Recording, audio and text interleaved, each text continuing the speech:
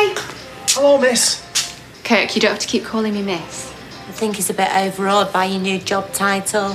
What was it again? Senior knicker flogger? Senior sales advisor, actually. Oh, did you get a badge with that? No badge. Pity. Anyway, best get back to work. Seems though half a dozen people are off and I'm pretty much doing everything on my own. Come on, Kirky. Hi, miss. The talk of the street. Talk of the street. The talk of the street. Talk of the street. The talk of the street. Talk of the street. The talk of the street. Talk of the street.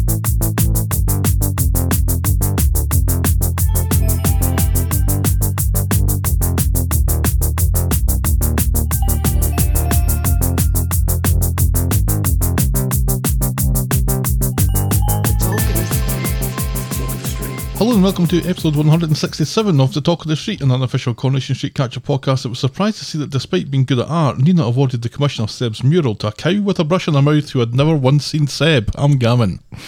And I know how to show my baby a good time. Well, by taking him to join Cleveland. us next week. Well, we haven't had it yet, so you don't know. Well, I know it'll be a good time because it involves etchings by Edward Hopper, so how can it not be a good time? Right. His paintings, I think, are more famous than his etchings. Right. I've seen a few of his etchings before. They're good because they're Edward Hopper, but Right. you know, Yeah. they're no Nighthawks. Right. Well, but again, still, not all of his paintings are Nighthawks. However, No. he is your favorite artist. I would say so. So I, When we saw Daniel and Daisy talking about art yeah. tonight, yeah, I would have taken a little shout for Hopper there. Yeah, well, they were talking about abstract artists, though. And Edward Hopper is not an abstract artist. No, it's definitely not. Definitely not. But yeah, it's Gav's birthday next week, and so Huzzah! for Gav's birthday, I am taking him 75 years young. to the beautiful city of Cleveland. Cleveland? And it's hilarious because Cleveland? I took you to Cleveland for your birthday before. This is the second time I've taken you to Cleveland for your birthday. Right. Because 2 years ago, we went to Cleveland to go to the Rock and Roll Hall of Fame and a Zombies concert. Right. Who I didn't think I'd heard of, but as it turned out I had. And Yeah, I 'cause knew quite a few of their songs. One of their songs is one of our songs. We've gone from Cleveland to Indianapolis to Cleveland. I'm looking forward to Omaha next year, or Well, it's tough because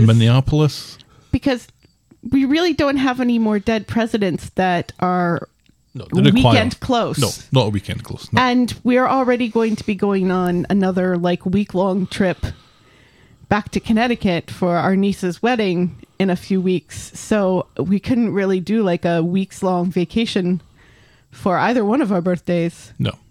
So, I had to get creative and do a lot of research on the internet to find something that you like that Helen, I the can research take was you to.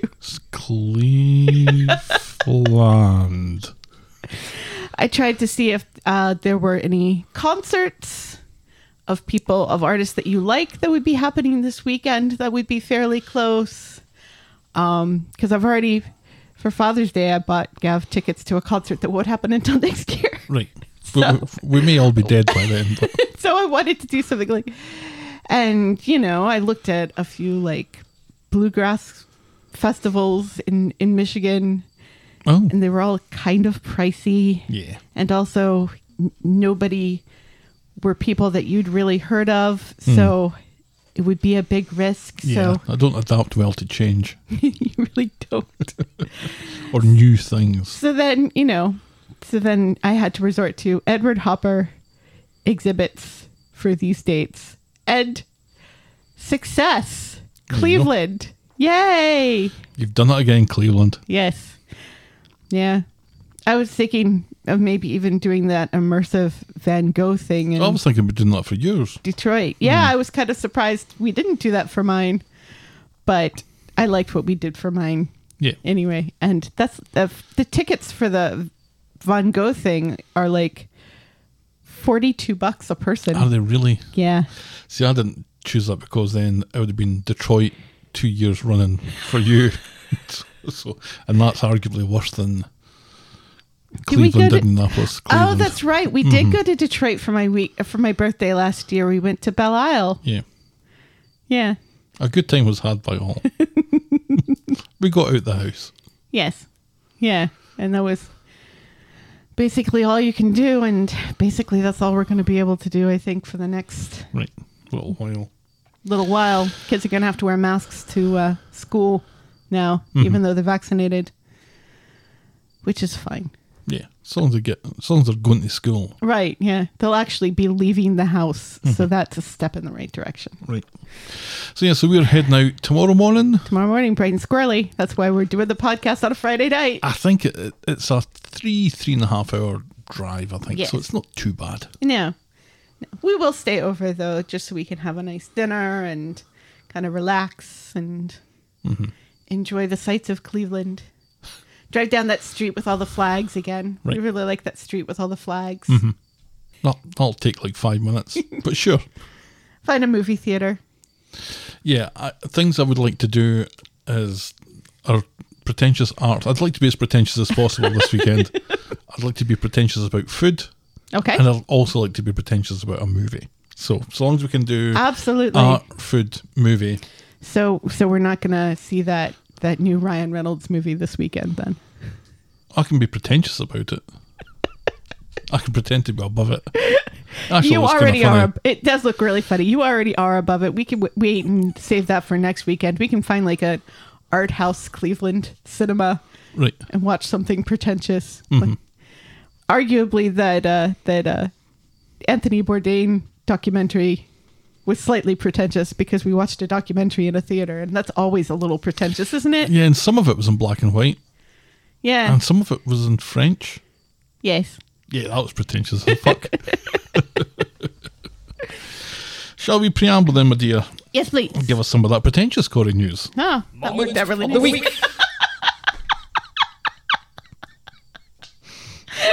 It's a Friday night. You're all It's twisty-turny, It's always funny. topsy-turvy.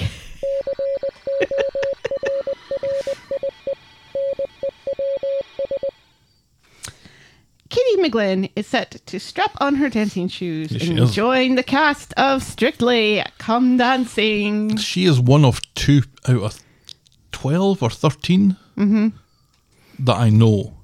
Not all of them have been announced yet. I think 12 out of the 13 have. Or the last one is as announced today. Because I looked at the 12th one earlier on. But I know Katie. Oh, God, and I can't remember the other person I know. Oh, Robert Webb. So I know Robert Webb from that Mitchell and Webb look. Right, yes. And I know Katie. And the rest of them might as well be people at my work, for Right. all I know. Right. That happens. So anyway, she's going to be dancing. Yes, she's going to be dancing like a ghost. Risen from the dead Right. onto the dance floor. She's in Hollyoaks now. Is she? Your research didn't... Cleveland. Didn't go that far into what Now else she's what- doing. She's in Cleveland. She's playing She's in Cleveland? No, she's in Hollyoaks. She's in Collyoaks? We're going to Hollyoaks for my birthday. Dollywood? What? I just sold a box to a lady in Pigeon Forge. It's kind of funny. So, yes. Good luck to her. She says she's not a very good dancer. That she's like Bambi on ice when she tries to dance. See, I think I'd imagine it would be like that. Yeah. Did you ever see her on that stand-up comedian thing that she was on? Yeah, she's quite good at that, I thought. She got better. She Yeah. definitely got better, yeah. Yeah, I really liked her on that. But we have seen her dancing on Coronation Street, and, you know, it she's doing reminds the me old of jive thing, isn't she? Elaine from Seinfeld. So, Good luck, Katie. yes, good luck, Katie. Mikey North, Sayer Khan, and Julia Golding swapped the Rovers for the Red Lion in Loughton last Saturday for a meet and greet with fans at an event to raise awareness for drugs and alcohol addiction. Oh, very good. Yes. And Mikey North even got to go behind the bar and pull a pint. So where was this about? Loughton? Loughton. Yeah. Do you know where that is? No. Somewhere in the United Kingdom. Right. Hopefully someplace rather close to Manchester, I would imagine. Loughton. I've never heard of it either. Well, then it must be someplace in England then. I've heard of English places. I'm fairly well travelled. You're more aware of places in Scotland, though. Loughton. How are you spelling that? Lawton. Oh, God. L-A-W. L-O-W. Loughton. L-O-W. Not Lawton. This is gold. L-O-W. T-O-N. Why do we even have to know? Oh, it's in Warrington. Okay. That doesn't help you, but That it helps doesn't help me at all. Yeah, it's a bit further south than I thought it was. Yeah. Oh, no, it's not. It's absolutely slap bang between Manchester and Liverpool. Oh, well, there you go. Very nice. I can actually hear people that are listening to this in the future Yelling at us. screaming. Apparently, they were very nice and they signed autographs, and everybody said that they were really down to earth and good people. And I imagine, I can't imagine them not being good people. Right. So, Absolutely. yeah. Unlike other See, stars of the silver screen. Oh, right, okay. Finally, in Maybe You Shouldn't news, former Corey actor Sean Ward participated in an anti-vax protest at Television Centre. He also got into a Twitter war with Piers Morgan, calling Piers a silly old clown, which is just proof that a broken clock is right at least once a day. And that's Corey News. That's Corey News. That's Corey News. To be fair to Piers Morgan, for once, he was saying that it was a stupid, selfish thing to do to be protesting the vaccine and stuff. Was he part of these people that tried to get into the BBC, even though the BBC are no longer in that building? Yeah.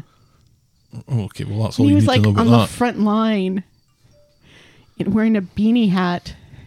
Oh, they deserved all he gets then. Yes. It's just a stupid thing to do anyway, isn't it? Well, I don't want to get too knee-deep in We've this. both been vaccinated, and our children have all been vaccinated. We are for the vaccine. Well, yeah, but they were protesting. It seemed like they were protesting lockdown after lockdown had finished, which just No, it was an anti-vax protest. So it wasn't about lockdown. It was about, certain schools and stuff requiring kids to get vaccinated, although it's still kids 12 and older. So whatever. Anyway, that's Corey News. And now we'll podcast for coffee.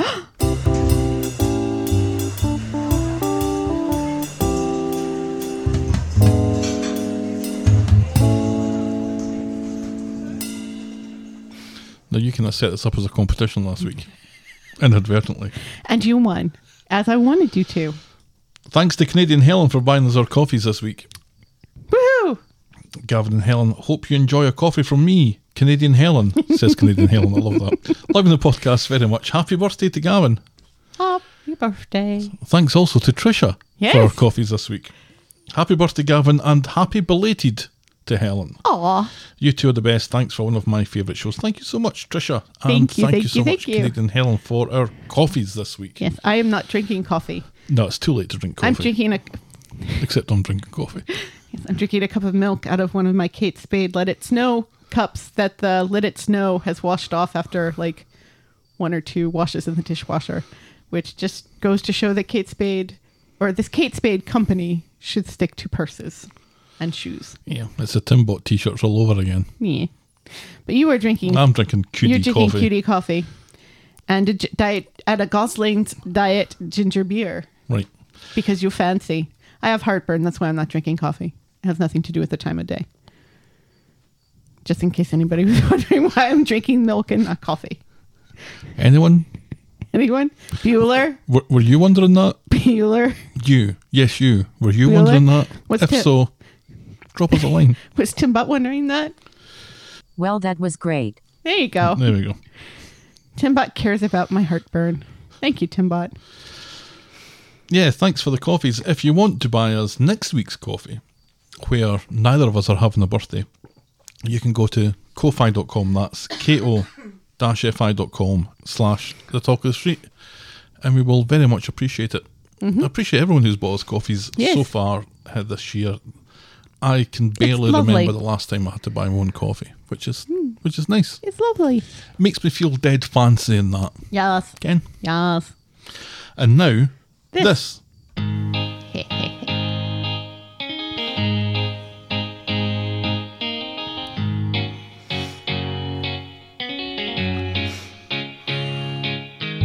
Welcome, welcome, welcome. Oh, welcome to Last Year Tonight with me, John Oliver. Just enough time to quickly talk about It's All Getting a Bit Alpha.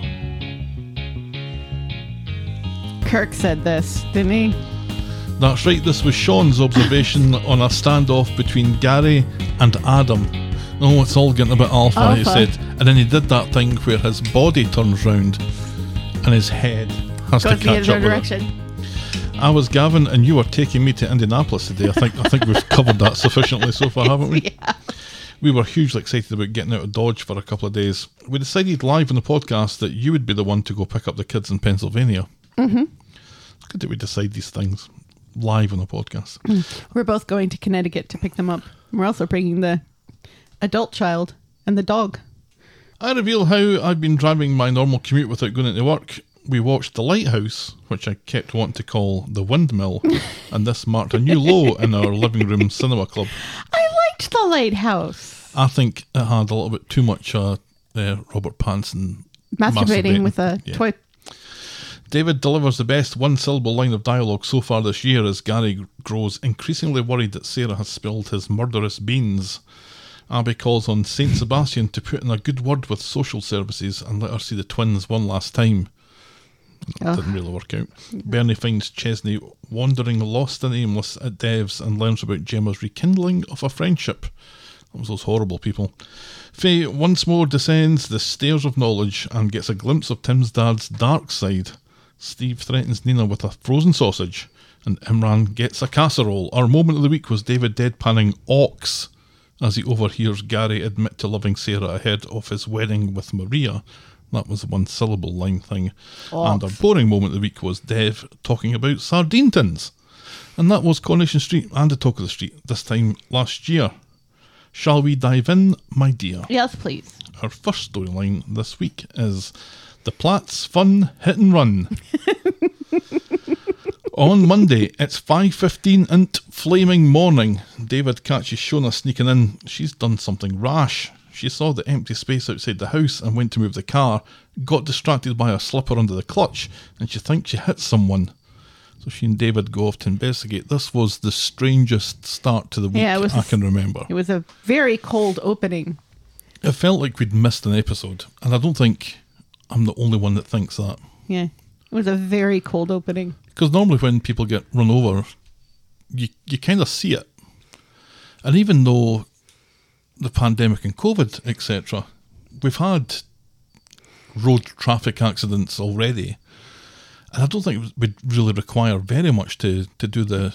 Well, I think that they wanted a little mystery as to what, if anything, she hit, and maybe she didn't hit anything. And they could do that while showing it. They could just have the camera on her and you don't know what she's hit, but you know that she's hit something. To come and just announcing that she's hit something is a really strange way to start a story. I didn't mind it as much as a lot of people do, but then again, I watch a lot of prestige television where things like that are. I thought we were waiting until tomorrow to be pretentious. So they snoop around and there's some damage to the car, but there's no blood and there's no sign of a body. David was expecting to see Rita with her face down in the gutter and also whoever Shona ran over. David thinks it must have been a dog. So later in the morning, David's I guess is better? Right. He's trying to pop the dent out when Abby comes along and checks it out. David blames hitting a bin. She offers to fix it, but it'll take a couple of days. And he's like, oh, thanks very much for that. And she's like, it's my job. Mm-hmm. Then Eileen comes out of the house and reveals to Billy that Todd has been hit by a car and left for dead in the street. She was found by a taxi driver and taken to hospital. So she rushes off to see him. That was a weird street for him to have been in for no apparent reason, and also for a taxi cab. At 5 o'clock in the morning. Right, and also for a taxi cab to be driving through. So this is entirely my problem. Shona being up at that time is almost believable. Because of what happened on Friday, and she's kind of obsessing about the car parking space. Right. So that's kind of believable. Right. But then Todd being up and just wandering the streets at 5 o'clock? Yeah. without seeing that, it's very hard to believe that it happened. So, And also that particular part of the street, because that was like a real back street sort of yeah, it's one of the area. back streets round about it. So, Not even like right in front. yeah, very strange. So David and Shona are in the Rovers chatting over the events when Sarah comes in and reveals that Todd has been involved in a hit and run, Dum dum dum. says Shona. David plays it cool, but at home, Shona panics. David is concerned it wasn't an accident, but Shona's fury gives him his answer on that. She's actually thinking that maybe she did it Shit on deliberately. purpose, yeah. And he keeps on saying, well, you do some crazy things these days, as we all know and love now. Yeah. New Shona. Right. Never getting old Shona back. No. She's been less Less Shona. Mm-hmm. loopy, though. Right. But there's a moment where he asks her to either take care of something or look after something or go and get something, and you think she's just going to totally fuck this up. Right. So Shona considers going to the police, but David points out that hit and run gets jail time. He wants to dump the car and hope that it was dark enough for Todd not to see that she was the one who was driving. Mm-hmm. Then Abby appears at the door wanting a word with the two of them. She knows that David didn't hit a bin and he'll need the car off the street away from the cops because she knows what he did this summer. She knows what he did Last night. Shona's forced to admit that she was driving and explains the events of the morning. Abby claims that she isn't a grass, but needs a reason not to go at the cops. Well, that kind of makes you a grass. But if Todd doesn't recover, she'll be forced to go to Eileen. Right. Because she's such good friends with Eileen and stuff. In the hospital, Todd explains that he went out because he's not dead. Well, she knows what it's like to lose your son. That's why she would have to go to Eileen if he doesn't recover. In the hospital, Todd explains that he went out for a 5 a.m. walk when he got hit by a car and he can't remember anything else. Eileen leaves, pointing out that just because he's in hospital, this doesn't change anything about the relationship. Right, yeah. He's still an asshole. Mm-hmm. I'm glad you're not dead. You're still an asshole. I'll see you later. Ta. Right. Later, Shona runs into Sarah, who has suddenly become the Todd Condition Update Specialist. Shona tells her to pass on their best, as it looks like Todd's going to be fine, but he's got a couple of broken ribs and stuff. Then PC Tinker goes round to number 8 and asks Shona if she knew about the hit and run. In comes David and he quickly covers. It was 5 a.m. and they were both sound asleep on this gov. That's enough for PC Tinker, and he sees himself out. He's just going door to door at this time. Right, yeah. He's not falling up on any lead or anything. No. Shona can't go on like this, but David thinks it's not so bad because no one else actually knows anything here. The only other person is Todd, but they don't know what he knows. Right. So David announces that he's off to go to the hospital to see him and find out. Right. So using regret over last week's events, David goes to see Todd, who is sitting up and talking but has 2 broken ribs. He also knows that Shona was the one what knocked him over. David wants to know the price of his silence. Oh, you'll find out, says Todd. Dum dum dum. So David goes home with the bad news, but Todd is playing a longer game and he wants something. And Shona says, well, we know it's not my body. Right. which is true. Yes. Maybe it's David's body. Well, David is suddenly again on Wednesday. Shona can't sleep because of the whole Todd situation and thinks she should hand herself in, so David has to recap what he already told her on Monday, and then Todd appears at the door with his bags. And my ears burning, he says. Yes. Now, they're up at like 7 o'clock in the morning at this point, Yeah. and Todd just turned up on their door with bags. He checked himself out of the hospital with broken ribs. It's 7 o'clock in the morning. Or earlier, because you have to get there, right? Right. So at Roy's Rolls, the Undertaker and Sarah in a leather skirt are wondering where Todd has disappeared to. Why are you so obsessed with Sarah's clothes? This is not the first time you have observed her in a leather skirt and made a comment about it. It's not, I don't really care about her clothes. Then why do you I quite comment like that, about it? quite like that leather skirt, though. Where Todd has disappeared to since checking himself out in the hospital. When the going gets tough, says Sarah, Todd gets going. I almost called him Tim. Tim gets going as well. I almost called Where's him Tim Scott going? as well. Well, the going just got tough, but not for him. But he's still going. He's a tough guy, all right. That's why he's going. He's a tough going not guy. for stopping. No, he's like We'll watch. Oh, he's all right. like Shona's son running through the cemetery. Clayton. Yeah. Clayton, yes. Ding-a-ding-a-ding-a-ding-a-ding. He's going to. It's just not as tough. There was a straight line through those graves. There was a straight line. But no, he goes Deedle, deedle, deedle, deedle. figure 8. The way that kid in the Game of the Thrones should have been running and wasn't. Don't get me started on that. So, Todd needs a bed for a few nights while he recuperates. It can be David doing a mate a favour, he says. Nobody will think anything of it. Yeah, but we're not mates, says David. Well, we are now, says Todd, and he goes off for a bath. Like, don't you remember I used to date your sister, so that makes us mates for life. And Shona seems to be quite happy to accommodate this. Later, Shona's enjoying Todd's company. She keeps on making them cups of tea and breakfast and stuff. Right, yeah. She's actually enjoying his company, and they're trading war stories as far as head injuries are concerned. Right. David sends Todd upstairs just as PC Tinker comes in to explain that David's car has been found abandoned and damaged. Oh, pig's tits, says David. His mouth dear. says pig's tits. Oh, dear. But his eyes do not. Ooh. Afterwards, David is concerned about the DNA evidence left on the motor and what about the CCTV. If they figure it out, what's it going to look like with Todd actually living here? What? Todd doesn't care and he goes off for a nap. So Sarah sees David And a bath. Doesn't he take Another a bath as bath. well? Another one? He takes 2 baths in one day.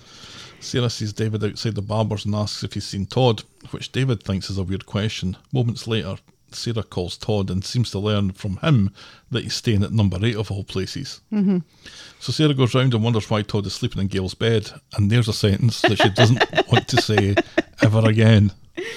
Todd says it's just a mate doing a favour. Sarah points out that everyone hates him, so what's really going on?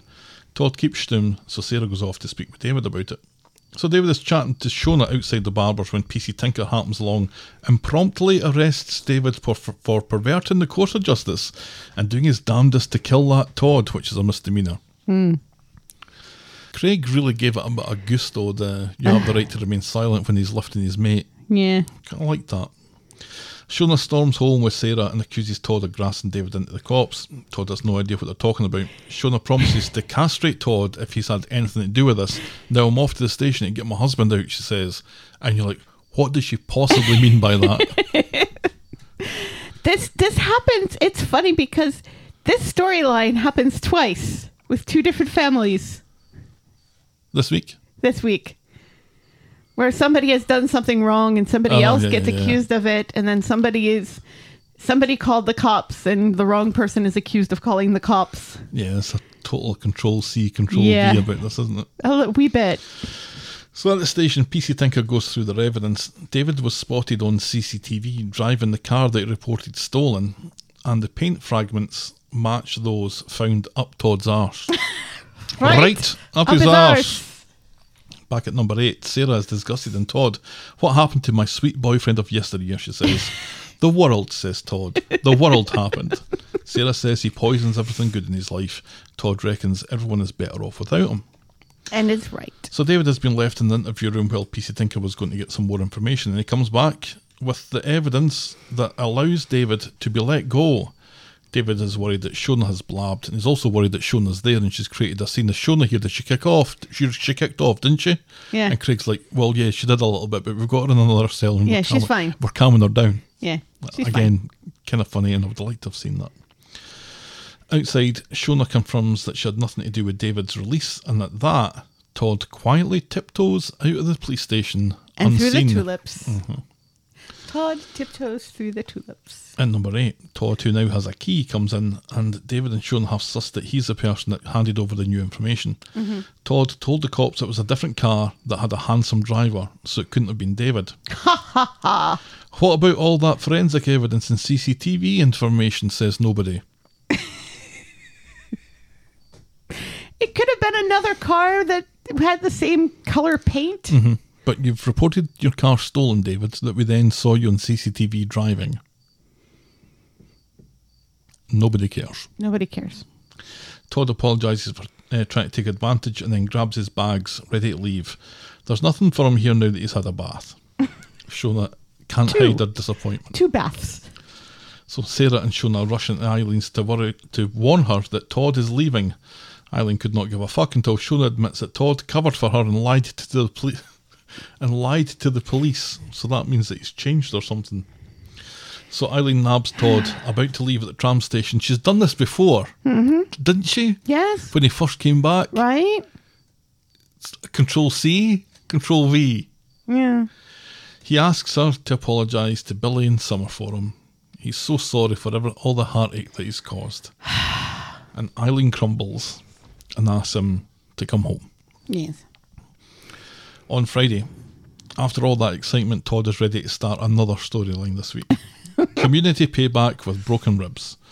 Mary isn't so sympathetic with him, but is keen for him to repay his debt to society and to change. He's in the Last Chance Saloon, she says. Yes. So he reports for work at the soup kitchen to find that Billy is going to be his boss. Billy is not happy about this and sends Todd away, otherwise he'll close down the entire soup kitchen and no one gets to eat. Either you leave or none of these homeless people get food. And you can see the homeless people behind Todd going, Go what? what? What the Fucking hell? starving here. What's the point of having a soup kitchen if you're going to close it down? What's going on? I liked the other guy that was... Yeah, you kind of just rolled his eyes and walked away. It's like, at oh, some come on, point. Billy, what's going on here? And Billy says, it's my ex. And so the I'm guy his goes, victim. For fuck's sake. Well, also and he's right. It's weird that Todd got assigned for this with Billy. The gods of plot have a humorous side to them, apparently. And Billy No soap for you. literally screaming at Todd that Right. he'll close down the soup kitchen. Right. No soup for you.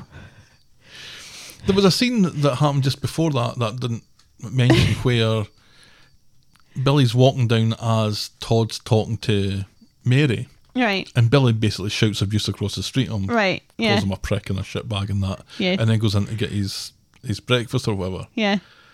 He's just the worst archdeacon in the world, isn't he? There's just no idea of compassion Not or very forgiveness. Christian of him. No. I mean, I understand his feelings, but to threaten to shut down the whole soup kitchen is ridiculous. So Todd finally agrees to leave. Mary finds Todd licking his wounds in Roy's rolls. He's worried he's going to end up in the jail because of this. Because if he's not allowed to do his community Right. service, then Yeah, he's going to go to jail. Right. And Billy seems to think that he shouldn't be doing community service, that he should be in jail. right.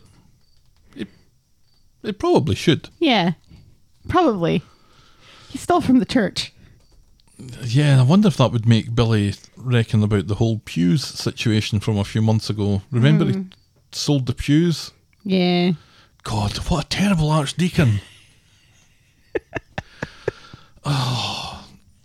Honestly. So anyway, Mary promises to speak with Billy to try and talk him round. The writers are all atheists. So Mary goes to the soup kitchen and stands in front of hungry homeless people and very slowly talks to Billy about affairs of the heart while people are getting Right. hungrier behind her. And also says she'll take a cup if there's one wanting. Right. Billy thinks Todd should be elbow deep in dog shite rather than working with him because this is good stuff. Yeah, this is fun. Right. You know. And then he looks like, well, it's not exactly fun. Right. Well, he doesn't It's want good to work. He doesn't want to admit that it's fun. It is fun to work at the soup kitchen. I've always enjoyed myself working at the soup kitchen, because you're doing a good deed, and also, you get to talk to lots of people, and that's fun. Gets you out of the house. Yeah, gets you cooking. So, anyway, Mary has managed to melt him on the matter, although I'm not exactly sure how that happened. So Mary tells Todd that he's back in. Todd is impressed, although he's still being a smart arse about it. That's Todd's problem. is that Mary takes Tracy's advice, because remember, Tracy's was there when Mary's like, "What?" And Tracy says, "If I were him, I'd give you all the worst jobs and make your life miserable." So Mary kind of hints at that to Billy. Oh, yeah. So I think that's what got Billy sold. Right. So Todd's Not impressed. very Christian of him. So Todd has still been an asshole about this. He's turned into Chandler for some reason. Right. He's always got a smart ass remark to make Right. to people who really don't like him and No. aren't. He prepared seems to to help think his that this bullshit. is going to charm people into liking him again. And it doesn't work. Mary warns Todd to get his dog shit marigolds at the ready. So rather than serve soup, Billy has Todd unblocking the toilets in the bathroom, and it seems that one of the homeless guys, Colin, got a manscaper for Christmas and really went to town in one of the sinks. Yes. Above and below, apparently. Unless he's been hiding a French poodle under his armpit or something. Yeah, because it was his armpit that was... Well, no. No. By insinuating French poodle, they're talking about much curlier hair than what occurs in your armpit. Toilets cleaned. Todd is still wisecracking his way through the day, and Billy still isn't impressed by this and announces that from now on he's going to be taking different shifts from Todd. And Todd's like, oh, so this is just to make it more difficult for you to forgive me. He's not going to forgive you. And you shouldn't expect him to forgive you. You did terrible, terrible things. You should be doing the right thing because you should be doing the right thing, not because you think it's going to get you back in Billy's good graces. What is wrong with you? And it's been like 2 weeks. Again, we have 2 sociopaths on the street this week who keep saying sorry but aren't really sorry. Right. But one of them we like, though. That's true. And that's as far as we get with that this week. One of them may be redeemable. Which one? Not Todd. Oh. So yeah, your thoughts about this then? I was all good and ready for Todd to walk off into the sunset onto that train and we never see him again. No offense to Gareth Pierce, who is a really nice guy in real life. He's also a good Todd. Yeah, he's a good Todd. He's good at Todd. He's good at his job. We're meant to feel this way about him, right? Yeah. It's like the kid in the Game of the Thrones who was a real asshole and, people hate him in real life. Joffrey. Yes. Joffrey. And that he's a good actor. It's always the best actors who play the assholes. Wonder how many times George R.R. Martin's computer spell checked that to Jeffrey. I bet it happened all the time. I'm imagining it happened all the time. And I imagine that's not the only name on the Game of the Thrones that kept spell checking. Because all he did is throw vowels out and bring other vowels in, didn't he? That's when he did that whole right click thing where it says ignore every time this happens in the future. Fuck off, Clippy. Yeah. George R.R. Martin's never going to write those last 2 books, is he? No. So, this is... I think there's a sense of urgency in the pace that some of these stories are getting told at. Yes. That I think is evident from the way that we started. Yes. We skipped like a good hour's worth of drama. We skipped a cliffhanger from a previous episode. Right. And just started in the middle. We did a Tarantino on this storyline. We started somewhere in the middle. Because we're pretentious this weekend. Right, absolutely. So we're cutting corners here to tell this story quicker. Yes. So we have the situation where Todd is getting to expect almost forgiveness and redemption after a couple of weeks. Yes.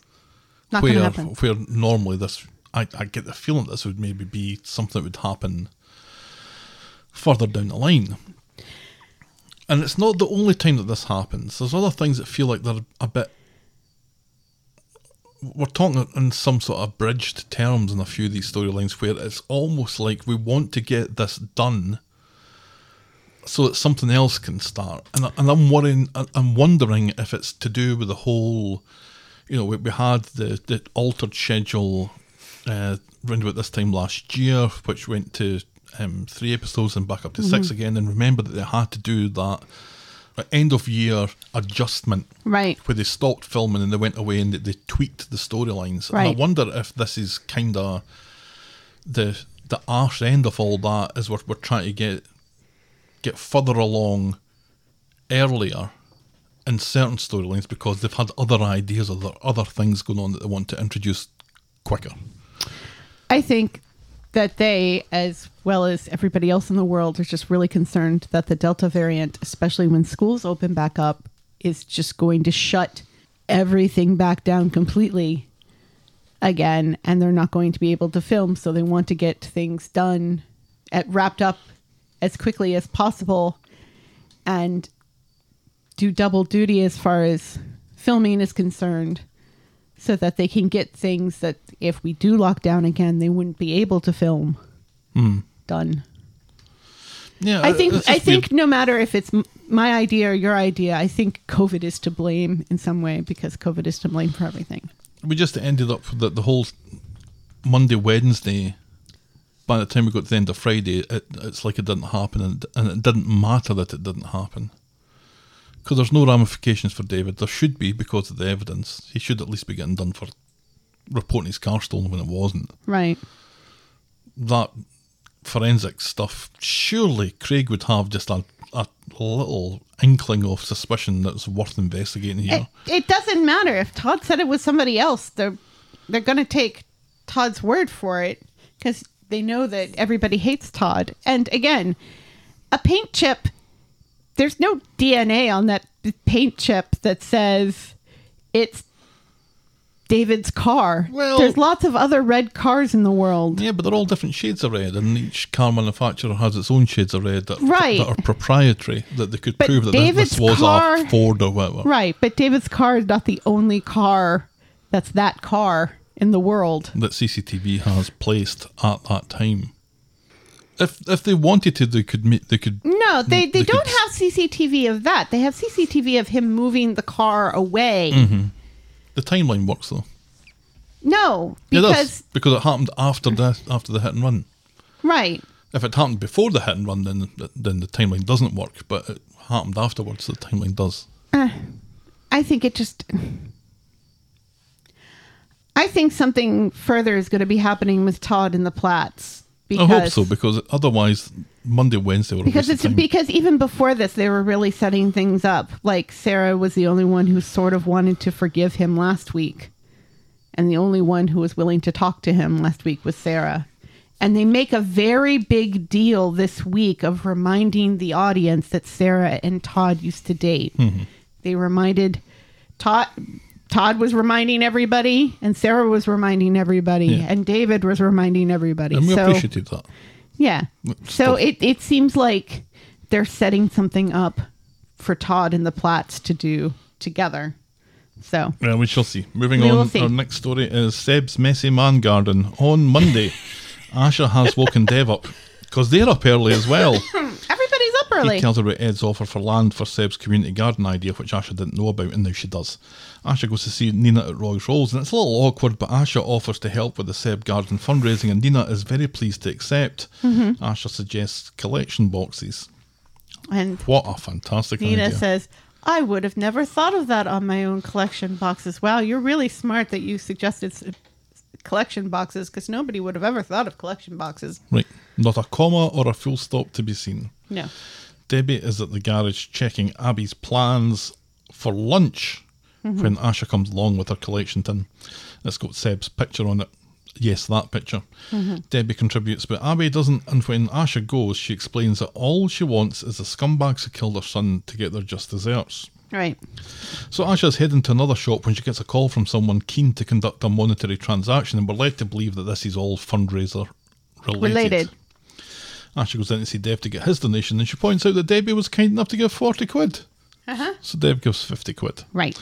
Now that she and Nina are working together, Dev is concerned that she's going to get hurt. Proof that Asha is an Allahan. Right. So he advises caution on this if you've still got feelings here. Right. Back at Roy's Rolls, Asha has managed to raise £400. Nina's amazed. Asha says folks really loved Seb and puts it mostly down to Dev, but it's clear she's got the money from somewhere else. Mm-hmm. Asha gets home and Dev wants to I mean, at least £100 of that is just from Debbie and Dev. Right. Well, 90, let's call that 90. Asha gets home and Dev wants to start a horticultural GoFundMe and wants Asha to get her laptop to make it happen, but it seems the funds for Seb's garden have predominantly come from Asha selling the laptop. For only $400. Oh, 310. Yeah. Dev is not happy about this, but Asha thinks that she owes this to Nina and Seb for being such a cow to them earlier. Dev cools, but wants Nina to know where the money came from, so make sure you tell her. Yes. So Asha goes back to Roy's Rolls and is about to confess to Nina about the laptop when Nina enthuses about how popular Seb must have been for that money to be raised so quickly. Right. So Asha grabs her collar and decides just to be quiet about the whole thing. And she also decides not to tell her dad that this has happened. And also the collection boxes, they're still out there. Yeah, they're not done. They're not done. They're still collecting. So it does seem like lots of people are like, oh, this is such a great idea and we're going to help and let's do this and let's do that. So it does seem like he's well loved. So both things can be true, Asha. Tell the truth. On Wednesday, Ash and Nina are starting to put Seb's man garden together. Nina is enthusiastic and doesn't seem to notice Abby's simmering disgust about the work that they're doing. Ed seems to notice, but he keeps quiet about it. Abby's just not... She's got this kind of fake smile plastered on her face. Right, and yeah. She's very abrupt when she's talking about it Yeah. and non-committal. Right. But Nina just hears, Abby is fucking loving this. Right. Yeah. So Abby heads to Roy Rose and complains about the garden to Bernie, thinking that it's just virtue signalling. She's sick of it and the sympathetic looks that she gets. Then in comes Nina enthusing about the online reaction to the garden. Well, that's the main thing, says Abby, and then she leaves them to it. Right. Nina again is oblivious to Abby's mood on the matter, Right. but has a great idea for an addition to the garden. Bernie tells an awful story about a woman who had a brick thrown through her window because she wasn't clapping for the NHS because she was in the hospital. Right. Do you think that really happened somewhere? I'm sure it did. Of course it did. It reminded me of a story in The Sun where... You're reading The Sun now? No, That shitbag. I wasn't. But I think it was... They outed someone as a pedo Uh-huh. when it... Or he ended up on a list of paedophiles when he was Right. actually a paediatrician. Oh, no. But he was like getting attacked and stuff in the street when he was a paediatrician, but he'd been outed as a paedophile. But he wasn't a pedophile. Because No. some pediatricians are pedophiles. No, he was a just good a guy. pediatrician. Yeah. And there were some people throwing stones at a pedalo. It was just got all very messy. So, thank you, Stuart Lee, for that pedalo joke.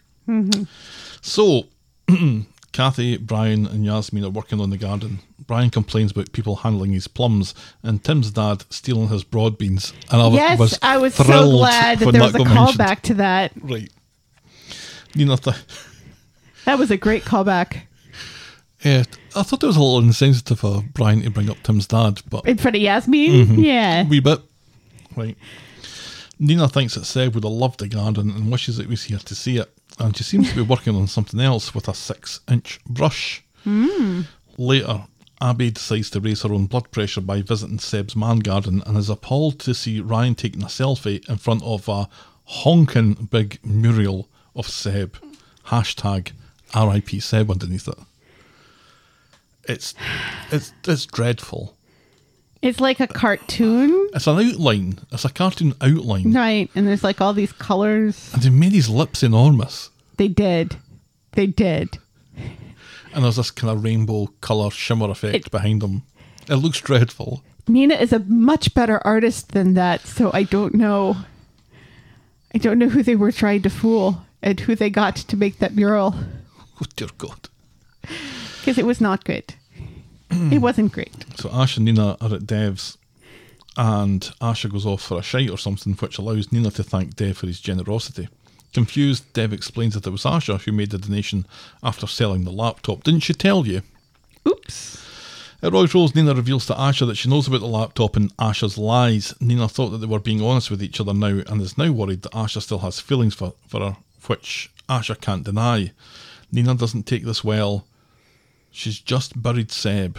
Right, yeah. This is totally fucked up right here. Yeah. And she wants Asha out. Yeah. And she's not entirely wrong.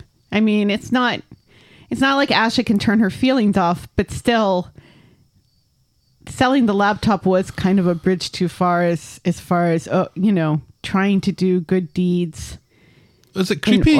It's a little creepy in order to get back into Nina's pants. She is young. I don't think she's I don't think she's that, intentionally. I think she is. Because she just said that I care about you. Right.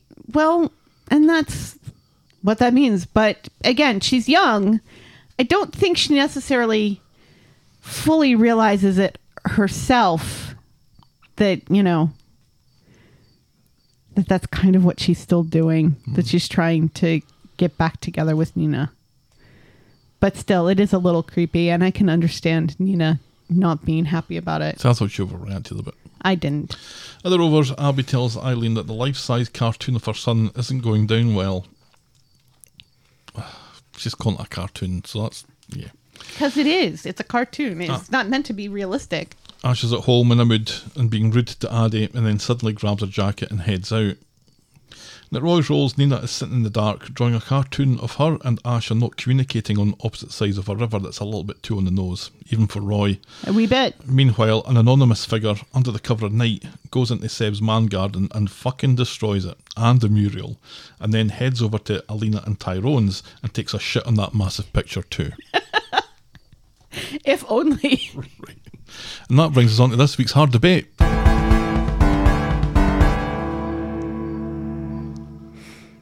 Who do we think wrecked Seb's man garden Well, we know who at the did end it. of Wednesday? Oh. So at the end of Wednesday, your options were Abby, Asha, Brian, or Seb's animated mural. Mural. The mural had become sentient. Right. And Pulled itself gained out a of the dimension. wall. Yes. Kind of like Aha's Take On Me video. Yes. A little bit. Wee bit. But angrier. Yes. And hating Like flowers. the Nazis in the Aha video. Right. Yes. The voting was spread thus. Brian, 2.6%. What? Seb's animated mural. And I know it's mural. I'm saying muriel. I know. You're like, it's like I'm you're Hilda blaming. Ogden. I'm Hilda Ogden. You're blaming what's her name in Muriel's wedding. No. Hilda always called her mural a muriel. So it's a throwback to Right. Corey from 30 That years joke is lost on me and half the Right. listening audience, though. Seb's animated mural, 10.5%. I wanted that to come second. I really I did. love our audience. Asha, 17.1%, and Abby, a resounding winner, 69.7%. Nice. But they made an effort of trying to think that it could have been Wink. Asha by having her get up and go out. Right. And a lot of the So where did she go? a lot of the spoiler stuff as well was saying that Asha did it without the question mark. So that seems, whenever there's a spoiler without a question mark, that's supposed to be something that's actually true. Right. On Friday, Roy has a planter for the stupid Seb man garden, but as he goes to drop it off, he sees the destruction and calls on Nina to come see this for herself. Nina can't believe the mindless vandalism. What's the point of trying to do anything nice if some shitbag is just going to ruin it for everyone? Sally and Abby walk by, Abby coughing loudly and clutching her collar. Nina has a culprit in mind, and it ain't Abby. Yeah. Back at Sally's, Sally can't believe the vandalism and hopes Abby isn't too upset about it. Abby isn't upset at all and No. admits that she was the one what wrecked What the done garden. it? She hated it. She couldn't bear looking at it, mostly the mural. Asha happens upon Seb's man garden now, and Nina wastes no time in accusing her of doing the damage. Asha thinks that this is bang out of order and demands an apology when Abby comes along and says, "Look, It was me." So Nina's confused as she misremembers every garden-related interaction that she's had with Abby, ever. Abby isn't happy with people gawping at her son or for him to be a poster boy for hate crime. Abby doesn't want his death glamorised. He's dead, he isn't beautiful, this is plain ugly, and she storms off. Back at Sally's, Abby's unrepentant. That mural was fucking honking, and Sally agrees, but points out that this is kids trying to come to terms with what happened, and Seb Right. would probably want it. Yes. And then she misremembers Seb for a bit. About how lovely and caring And kind he he was, was. yes. He wasn't. He He wasn't at all a prick to his mum at all. No, but he was kind to other people. So Nina and Roy and Asha are dismantling the garden. Nina's about to paint over the mural when Abby shouts, "Stop!" And she arrives with a Don't plant touch for the that. garden. Yes, it's a raspberry. She's had a change of heart. She can see the beauty in it now, but please crack on and cover that fucking mural. Cheers. And that's as far as we get with that this week. Again, we're delaying getting to the bit that we really want to get to. Right, the court thing. The court case, Yeah. right? Because this is, again, this is just a little distraction of Abby and Nina being at cross purposes Right. and wanting different things. Right. And we've had this at least Right. 2 or 3 times Yes. in the last sort of month. It seems month or like we two. are never getting Goth Nina back, are we? I think we'll wait until after the court. I hope so, because it's taken me a lot to warm to Not Goth Nina? not Goth Nina. Because she seems to have really just settled into... She doesn't look like she's borrowing someone else's No, clothes anymore. she has her own wardrobe. Right. Now, right. You know, and she seems to have figured out doing her hair in a ponytail and stuff. Yeah, once the bruises kind of faded. Right. And she's taken all her piercings out. Mm-hmm. Which I would at least kept a few piercings, one would think. Well, when Nina was introduced to the show, or at least I thought, that it would be a matter of time before they would Degoth her. Right, and homogenise her. Mm-hmm. It's taken longer than we expected, or it's taken longer than I expected, but it's kind of happened. And you're right, she's been like this for a while. Yeah, it's kind of heartbreaking. It is and a bit. Apparently her ability to do art has diminished. It's taking a severe hit, and her ability to read people's expressions and tone. Her black dresses were Samson's hair. Yeah. In the storyline. Oh well, moving on. Our next storyline today is Daisy's chain. On Monday. Well, I didn't expect that reaction. No. I'm just trying to figure out which one would be in the front and which one would be in the back. Oh, like they were a human centipede? No, like they were a human daisy chain. Oh, okay. Oh yeah, that's far less disturbing. Still disturbing though. Less disturbing. On Monday.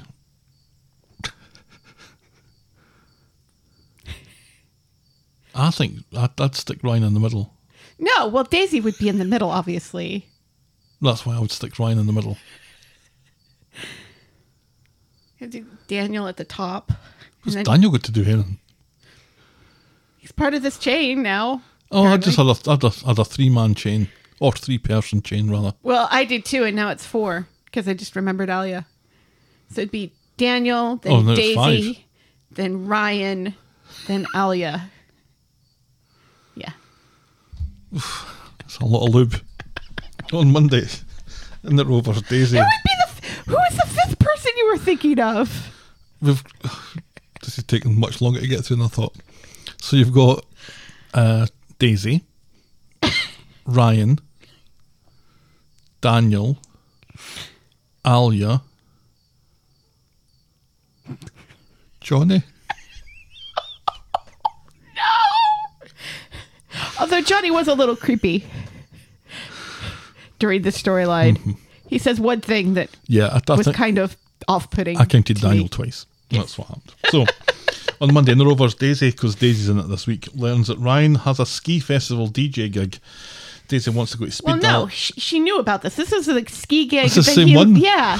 He hasn't gone to it yet. I thought we'd been in that and back. Right. But Ryan, I thought so too, but then I'm really confused. Daisy wants to go to Speed Dial, but Ryan has reservations, not for Speed Dial.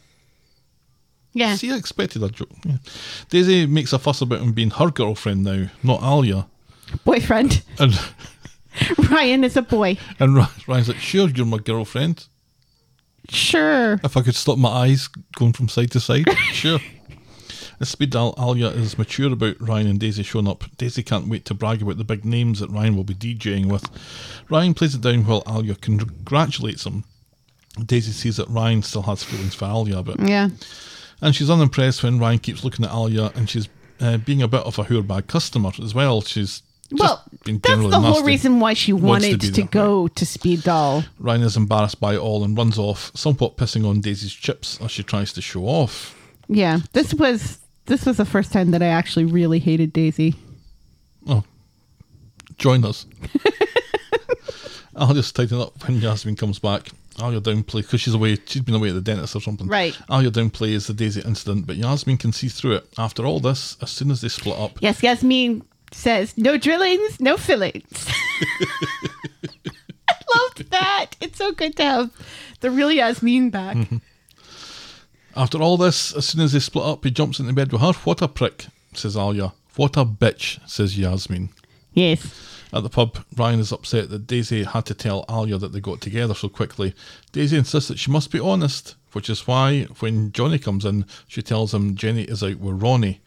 Ryan and Johnny look like they'd kill each other just to be the one to get to kill her. Mm-hmm.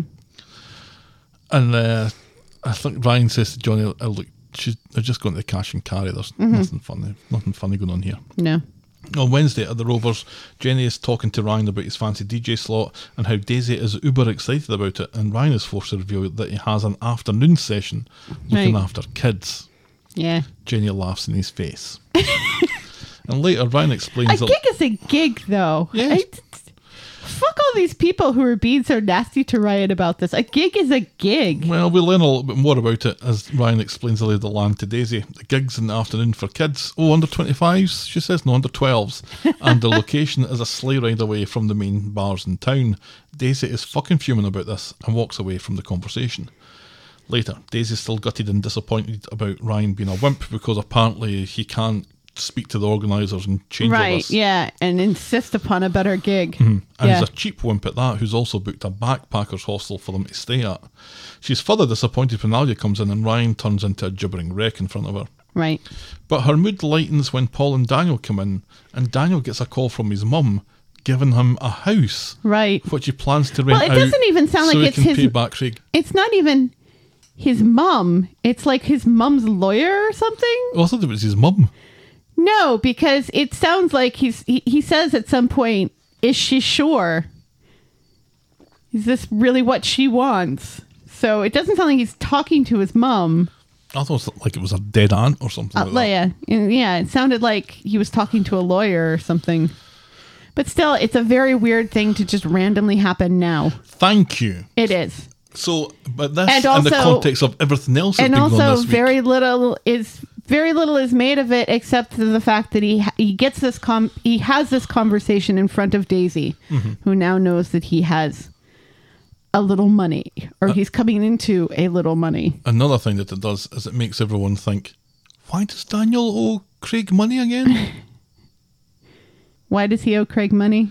He owes Craig money because he stole Tim's dad's money out of the lawyer's office, Right. and then Tim's dad wanted the money back, Right. but Daniel had already given it to the sex cardigan woman, so he needed to get the money off Craig to pay off Tim's dad, Right. Okay. or something Yes. like that. Or something like that. It was all the sex cardigan woman's fault, She had a name, you know. which was... I can't remember. Okay, sex cardigan it is. On Friday, at the Rovers, Ryan is trying to sell the ski holiday thing to Daisy, who still isn't keen. He goes off to get to he has another gig to go to, and he goes to that. And Daisy hangs back when she sees Daniel and his man bag arrive, and the two get chatting, and Daisy pretends to give a solitary fuck about Bertie and children in general. Right, yeah, because didn't she just say, like, last week that she hates kids? I think so. I Yeah. think it's taken as a given that she hates everything. Daisy and Daniel are in a giggly mood. And No, she likes money and All right. sex. Johnny watches on and And thinks alcohol. it's weird. Daniel is explaining why Daisy's tastes in art and music are wrong. So Johnny points all this out to Jenny. He thinks it's odd that Daisy's flirting as much as this when she's supposed to be going out with Ryan. And also supposed to be working. All that too. So Jenny has a word with Daisy through the back about a relationship with Ryan, accusing her of getting revenge for Ryan speaking with Alia yesterday. And Right. Daisy insists that if she was wanting to get revenge, she'd be sleeping with Daniel by now. Right. And also when Jenny was talking to Johnny about this, and she says, "Oh, well, she's just a flirty person. She flirts with everyone." And then Johnny says, Uh-oh. "She never flirts with me." And that was the creepiest thing I think I've ever heard Johnny say. Ever. It was creepy, wasn't it? Timbot 4000 says who eats chili con carne without rice. If you know what I mean. Right. It's like, why would he want her to flirt with him? Right. It's the sort of thing that I think you could maybe catch yourself thinking and then think, I it's shouldn't because say I'm this. 3 times older than her. Right. That's why. Right.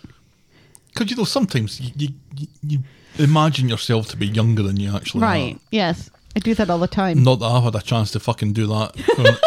Everyone this week has been giving me senior citizen discounts. Gav got the senior discount last time we went to the movies because we went to see Quiet Place 2 and they gave him a senior discount without even asking. I'm 47 years old. Almost 48. No, you couldn't just let it go. You couldn't just let me be 47. And I got this at the happen supermarket. again? It happened at the supermarket. on Wednesday, stop laughing. On Wednesday, the guy in the checkout says, at 10% seniors discount today. Uh-huh. And You're I'm like, like, so? what the fuck are you telling me? I'm 47 years old. And the kid, who must have been 20, Yeah. it didn't miss a beat. No. Didn't look like he heard me. Uh-huh. And if he did, certainly didn't care. No. Wasn't embarrassed. No. Wasn't apologetic. No. And gave me 10% off anyway. No. No, he did. I got 10% off. I'm 47. 55 you have to be to get this 10% discount. Right. So you're almost there. 7 more years. It'll fly by. Oh, sweet death. Back in the booth. Daisy proves how well she knows Daniel when she didn't know Sinead had died. Right. It's weird that she didn't know that Sinead was dead. You'd think somebody would have told her by now. Well, Daniel points out that this is the third time the two of them have spoken to each other. One of them was yesterday. One Right. of them was today. Yeah. And then one of them was when he wrote that article about her. That'll be it then. That'll be the 3 times. But as we pointed out, when they were sparring about that article, there Yeah. did seem to be some chemistry there. Right. And she does seem to have more chemistry with Daniel than with Ryan, who would rather still be with Alia. Right. And it kind of does piss me off that we're just going to just plow over that whole consent issue there. Aren't we? She said something at that time about, well, I couldn't have sex with him because he was too drunk. He was too drunk to But consent. nobody has pointed out, wait a second, you intentionally got him drunk to sleep with him. Mm-hmm. And this is not Ryan's fault. Right. So anyway, he comes back from his latest gig and it's been a disaster again. And Daisy goes off for Right. him, but has lingering looks for Daniel and his man bag back in the booth, and they check each other out again And as his he money. leaves. And So, his love of abstract art so I and think books. Daisy and Daniel together could create this uber character that just attracts boring moment of the week from now until the end of time. Daisy's not boring. She's just evil. And at least Daisy does have a favorite abstract artist and a favorite And it's Jackson author. Pollock. It's the one that she's heard of because she's got a Stone Roses CD. No, because she knows who what's his name is. Daniel's favorite. She makes big blocks of color. She makes a big blocks of color comment, so she knows more than just Jackson Pollock. Who would you have said? Favorite artist? Abstract artist. Because Daniel's very pretentious. He has to be specific. Jackson Pollock, probably. So you're Daisy. No, I don't particularly care for Jackson Pollock, but the ones that I like, I don't really know who painted them. Huh. I like the ones that you don't know if they're upside down or not. Those are the ones that I really like. The one that I really, really liked was at the Edinburgh, the National Gallery in Edinburgh, when Tracy Emin had a retrospective on. Now, does that sound pretentious? I went to a Tracy Emin retrospective at the Edinburgh National Gallery. I think so. Yes. All But- you had to do was say Edinburgh. And retrospective. But they had an installation there of LED screens, like massive LED screens that you went into, and all you could see was the one colour. And you realise that you never see just one colour, Right. ever. Right. So this is really weird, and it kind of, the colour changes, but Right. it's not changing. Right. But your brain really struggles to keep Right. up with it. So they give you just a plain white screen to look at the end Right. to cleanse your visual palette. That was my favourite. So who do you prefer? That's not really abstract art either. All white or all one colour? Yeah, that's not abstract. Yeah, that's this is my book. performative. Anyway, I can't remember what they said about books. Because doesn't Daniel say who's your favorite author or something like that too? he asks who our favourite band is, and we don't hear the answer. Because it cuts away to Johnny talking about Chile and why does Daisy not fancy me? Who would you prefer Daisy to be with, though? Daniel or Ryan? Oh, Daniel. Yeah. Absolutely. They make a better couple. There's more chemistry there. I want Ryan to go back to Alia with his tail between his legs, and I want Alia to take him back because I think that'll happen. it really wasn't his fault. Ryan is not enough of a challenge for Daisy, I don't No. think. She doesn't, there's no sport in that for her anymore. The challenge was getting him away from Alia. It wasn't Ryan himself. Right. It doesn't matter who Alia was dating. The challenge was to get something away from Alia. Right. Moving on to our penultimate storyline today. Already? Yep. Wow. Is buying back the bistro. I kind of loved this. There's Anyway. a part of me that loves it, and there's a part of me that doesn't. And the reason why I don't love it is just because of the fact that I want Ben and Jane to have more of a vacation than this. Right. On Monday, Nick and Leanne are back. They've been off for a week. This is the second time they've been off for a week. They bring them back. They're at the bistro chatting to Debbie. Nick goes off for a shite and Debbie chats about the tough time that they're having recently, which seems to get Leanne all nostalgic for when she ran the place with Nick, when it was Nick's bistro. Toya is in Dev's buying coffee for Imran, who's practically hooked to the stuff now because of all the late nights that he's having, and Dev isn't surprised what we're trying to get Kelly off. And Toya takes a hump at this and leaves, and then she bumps into Leanne outside, and Leanne is a bit sick of this woman of leisure lifestyle that she's had for a week. She's sick of all the massages and painting classes and Reiki that they've been doing. Then Nick rolls up in his old Rover 75. Come on you, it's photography course in town time. He's got that fucking car back. At the factory, Beth has given Toya a hard time about being the senior knicker flogger when Nick... Beth! Yay, Beth! When Nick comes in wearing a leather jacket. Yes, it's Sarah's skirt. And even though he doesn't work at the factory anymore, he's at the factory. And he's at a loose end, and it turns out that he's not ready for retirement neither, but he thinks that Leanne is having a ball. Right. So Toya sees the two of them, having heard both of them, and they're obviously not speaking to each other because plot. So Yes. she takes Nick to the pub and gives him a list of other activities he and Leanne can try. Nick is unimpressed as Leanne comes in, and they both learn that the other one hates all this knowledge attainment and broadening their horizons and bettering themselves And stuff. relaxation. And now Toya nips off for a shite and leaves them to it. Leanne has an idea of how they can better fill their time, and she doesn't mean get in their hole. Unfortunately. On Wednesday, Nick and Leanne are in the bistro. Leanne has a million questions about the menu for Debbie, and Debbie is just not in the mood. What are the specials?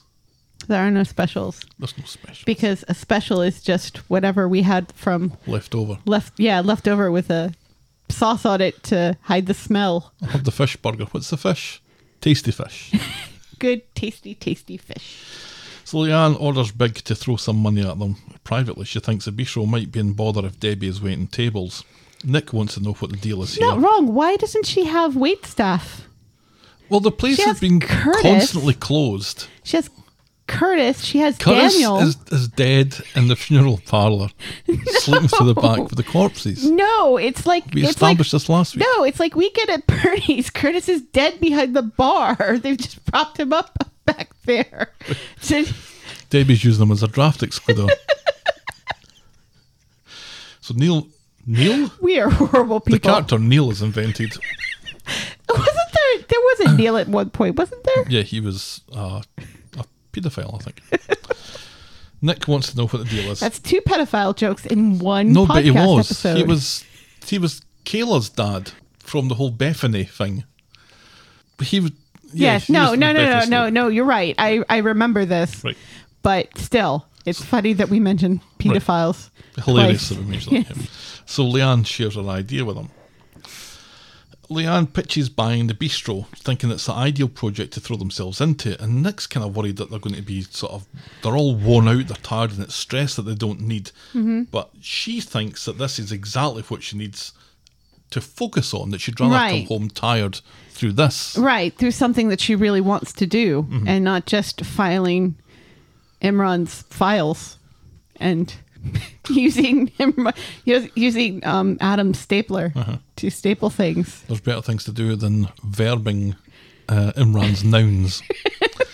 Nick is convinced and writes down I know the a offer. lot of people who would like to verb Imran's nouns. You're looking at one of them. Nick is convinced. I'm joking.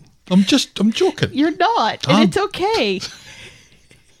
If I absolutely had to. Nick is convinced and Twist writes your arm. Nick is convinced and writes an offer down that he leaves in the, what do you call that? The wallet that the bill goes in? Like the billfold? That'll do. Debbie and Leanne continue to not get on. So Debbie has deliberately ignored the offer, thinking it was just a joke. She doesn't Right. appreciate having Imran's secretary coming in telling her how to run her business. Thank you very much. Nick promises to go away and come back with a better offer. Yeah. So they do. They come back with a new offer. Debbie's not for selling, but offers them 50%, and she writes the number down because she knows that's how Nick and Leanne like to operate. Right. Love that. Yes, me Love it. too. Debbie is just Nick and Leanne are Debbie appalled. is just one of the best things on the street right now. Nick and Leanne are appalled and leave, but they're playing a game, so Debbie, trying to hide her desperation, promises to make a better offer, and that's as far as we get with that this week. Yes, Debbie, now that Debbie is not involved in the stupid Right. Knock down the street. Coronation Towers storyline, Right. and we've all kind of forgotten about that. We've all forgiven her because she's given people houses and stuff. She is, She's a delight. she is the kind of the quiet star in the middle of all this. Mm-hmm. You know, that when she's got a storyline and when she's got some other characters to bounce off. Right. Like, She's like Nina right. and Danny But if you give and Ronnie. if you give Debbie Leanne as a business partner, Oh, yeah. that's going to happen all the time. Yeah? And it's going to be amazing. It's going to be great. The two of them together. Nick, whatever. Chef's kiss. And But- then Nick will be in the middle trying to... It'll be like Nick with Sarah and Carla all over again. Right. Yeah, probably. Only one of them he's actually sleeping with and neither one of them are his sister. It puts Nick back in the bistro, which is good. Because Yes. that's where his heart lies, I think. Yes. And we move the monopoly table of Coronation Street property ownership Around a little bit. 45 degrees or whatever, just to move everything around a little bit. But I think it's the potential of that is great. But Yes. I also like the fact that the bistro is kind of quiet because it's normally busy. Uh-huh. But it's been shut for the longest time after the whole skyscraper thing and COVID. Right. And everything is quiet and shut because when we were at Speed Doll, Daisy makes snide comments about how quiet and empty it is. Right. So everything's still quiet and empty except the Rovers, I guess. Right. And even that's, Yeah. you know, it's I Johnny, think that's picking Daniel, up. and Daisy, and that's about it. Yeah. When you look at the classics and the bar is filled with like 5 different storylines. Right. Are in the bar at the same time. Yeah. The camera just moves Right. from one area to the next And that's great. in one shot. And that's great. And 5 I stories hope, update. I hope that people start wearing their masks and getting vaccinated so we can get back to things like that. Right.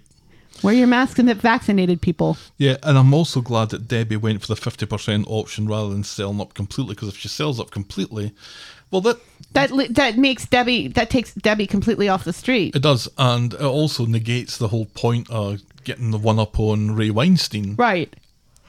Exactly. Sorry, you're keeping me up. But not So- like that. So, yeah, a lot of potential here. So what didn't you like about it then? Just the fact that Just the Leanne's not fact catching a that, break? that Jane and Ben should really be still on vacation. Right. I keep on saying this on Twitter, and I keep on wanting to at Jane Danson. I don't always like atting this. Right. I do it occasionally, but Right. And sometimes it works out and sometimes it doesn't. sometimes it doesn't. It worked out with the whole Dollywood thing. it really did. But the thing with me, you know, adding Charlie DeMello about hoping that he gets headhunted by the Bridgerton casting director, that didn't work out. Unfortunately. You take your wins, you take your losses, you move on. Hit and miss. But yeah, I've wanted to do that, but maybe she's kind of happy to be what. So He probably feels about us the way Adam Driver feels about John Oliver, John yeah. Oliver at this point. And George Clooney feels about John Oliver. It's a joke. It also happens to be true. We're also happily married to Our each other. Final storyline today is we need to talk about Hope.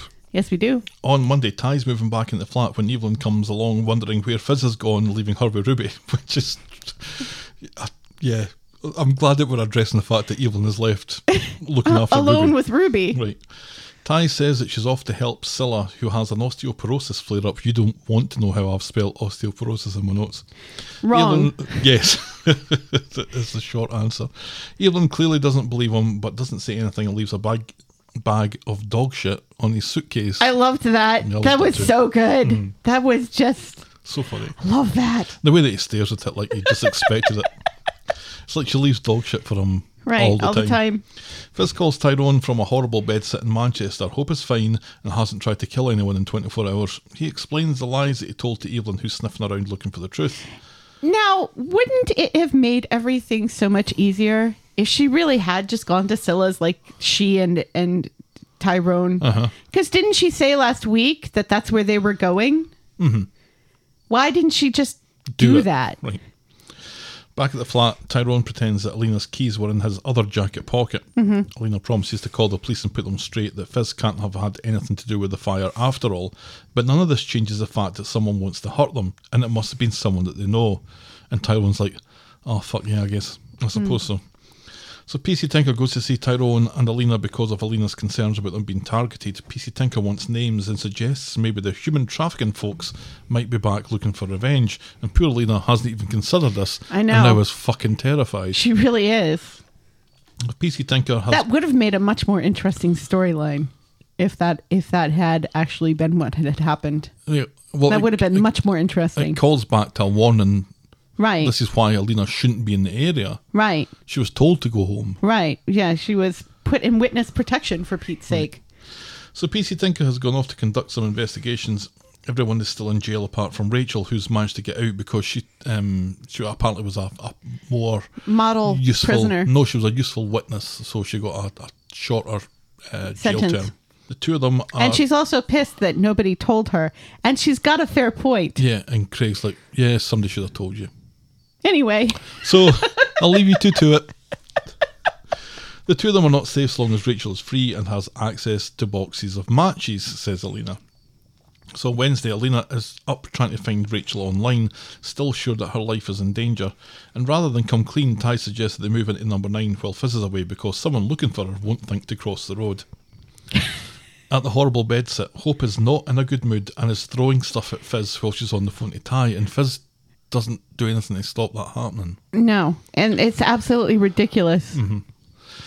So Ty and Fizz compare notes about Rachel and the fire, and they floats the idea of moving into the house, which Fizz has to agree to. At number 9, Evelyn masks her disgust at Alina and Tyrone moving in and sleeping in Fizz's bed. Her sympathies lie with Fizz and the kids, and meanwhile Alina has been asking her old nail bar contacts about the location of Rachel. Yeah, and none of them had known that Rachel was out either. No. On the street, though, Alina sees Rachel at the salon and freezes on the spot. Alina accuses her of trying to set her on fire, but Rachel had nothing to do with that. She's only here to try and find out what really happened. Look, I didn't do anything to hurt you. And Alina says, you fucking sex trafficked me, or nail trafficked me.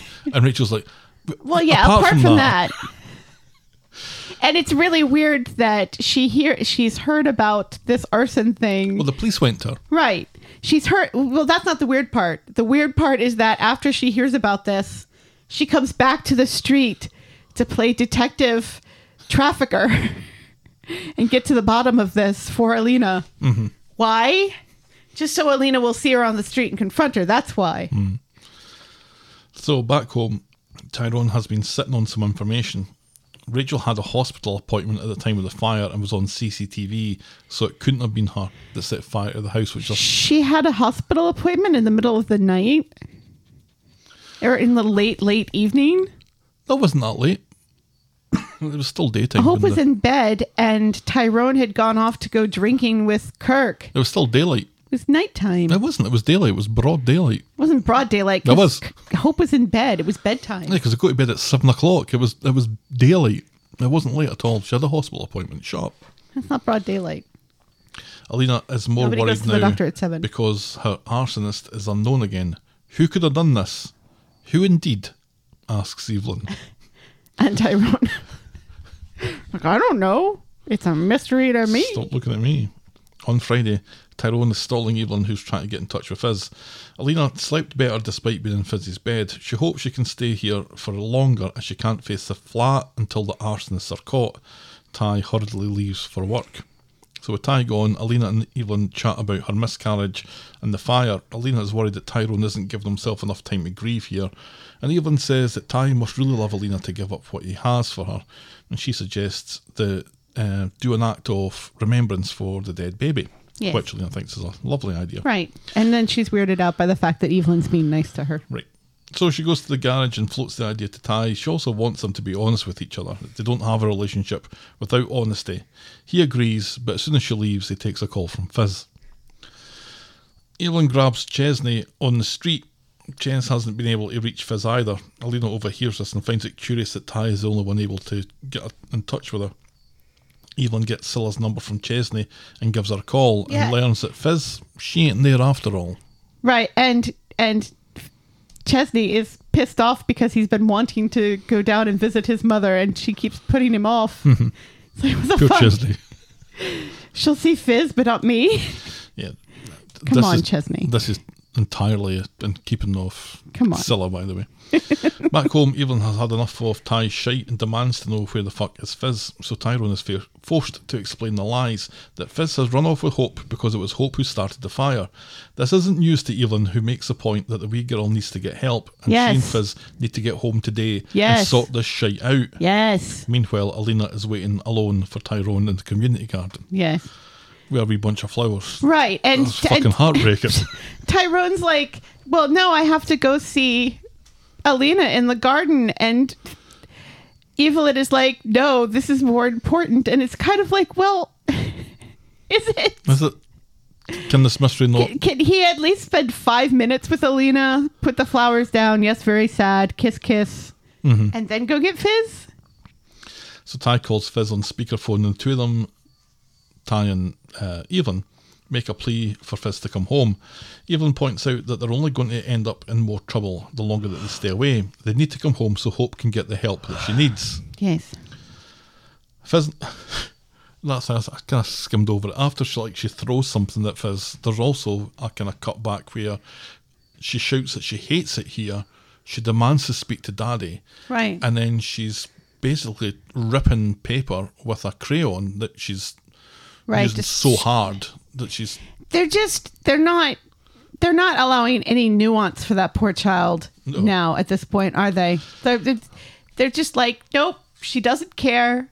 There's nothing. There's no empathy whatsoever. She's dead behind the eyes now. Is a sociopath. They need to come home so Hope can get the help that she needs. So Fizz and Hope do come home, and it seems to take them like 30 seconds to do so. Alina sees this from round the corner and quickly phones Craig to grass Fizz up. So Fizz is just settling in back home, explaining that she's scared of Hope sometimes. Yeah, no kidding. When there's a knock at the door and it's PC Tinker with DS Fringe. Yes, Fred Armisen in a wig is back. Hello, hello, hello, says Craig. What's all this then? Fizz says DS Fringe, you're lifted. And Tyrone says, Alina, watch on from the other side of the street.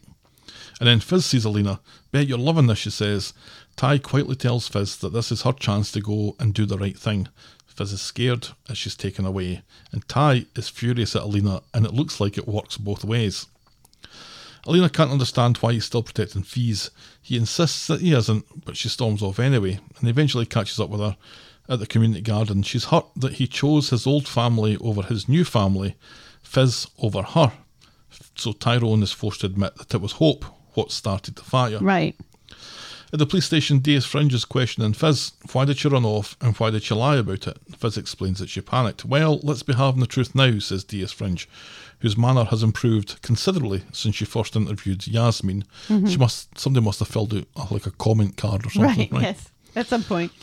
Back in the community garden, Ty says Hope was jealous and didn't know that Alina was in the flat. So Alina recaps for us, which I'm glad that she did, but I wish that she hadn't.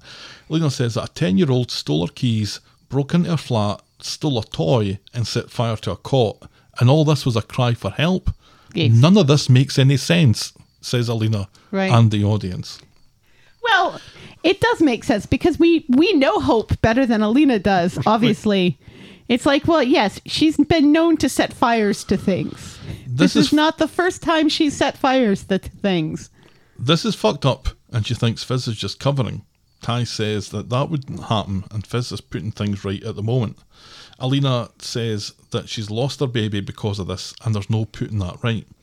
Ty floats the idea that maybe the fire wasn't 100% responsible for this. Right, which everybody has been saying. Right. But this wasn't the right time to say that. No. And this is enough for Alina to say, "You're fucking dumped," she says. Yeah, we're done. In the same place where they shared their first kiss. Kismet. So meanwhile, back home, Hope is playing He Loves Her Not, and is pleased to land on Not. Yeah. And she tells Ruby, and Ruby thinks this is hilarious. Yes. Evelyn sees this and is shocked by Hope's lack of remorse. Hope thinks that this is all going to be worth it if Daddy and Mummy get back together again. Right, and she also does the Todd thing and says, "I've said sorry 1,000,000 times. Yeah, what you want Get from over me?" it, people." Right. Later, Evelyn explains Hope's lack of remorse to Ty, who explains that he and Alina have now broken up. He blames himself, but Evelyn says Hope was fucked up long before he started sowing his wild oats. Yes. Then DS Fringe arrives for some reason and tells him that Fiona has confessed to starting the fire and can expect some jail time. And that's how we end this week's episode. And Evelyn sits down heavily on the couch because they're all like, "Oh, you're here to get Hope." Right. No, Nope. we're going to have to... Evelyn says that she doesn't have to worry about red rum being written on her bedroom door anymore. Oh, no, I'm just kidding. I love the girl. Right, yeah. And she does. She loves those girls. But Right. because Fizz loves Hope, but is also terrified of her. Here's a question for you. Was this storyline started at the start, or was it started at the end? What do you mean?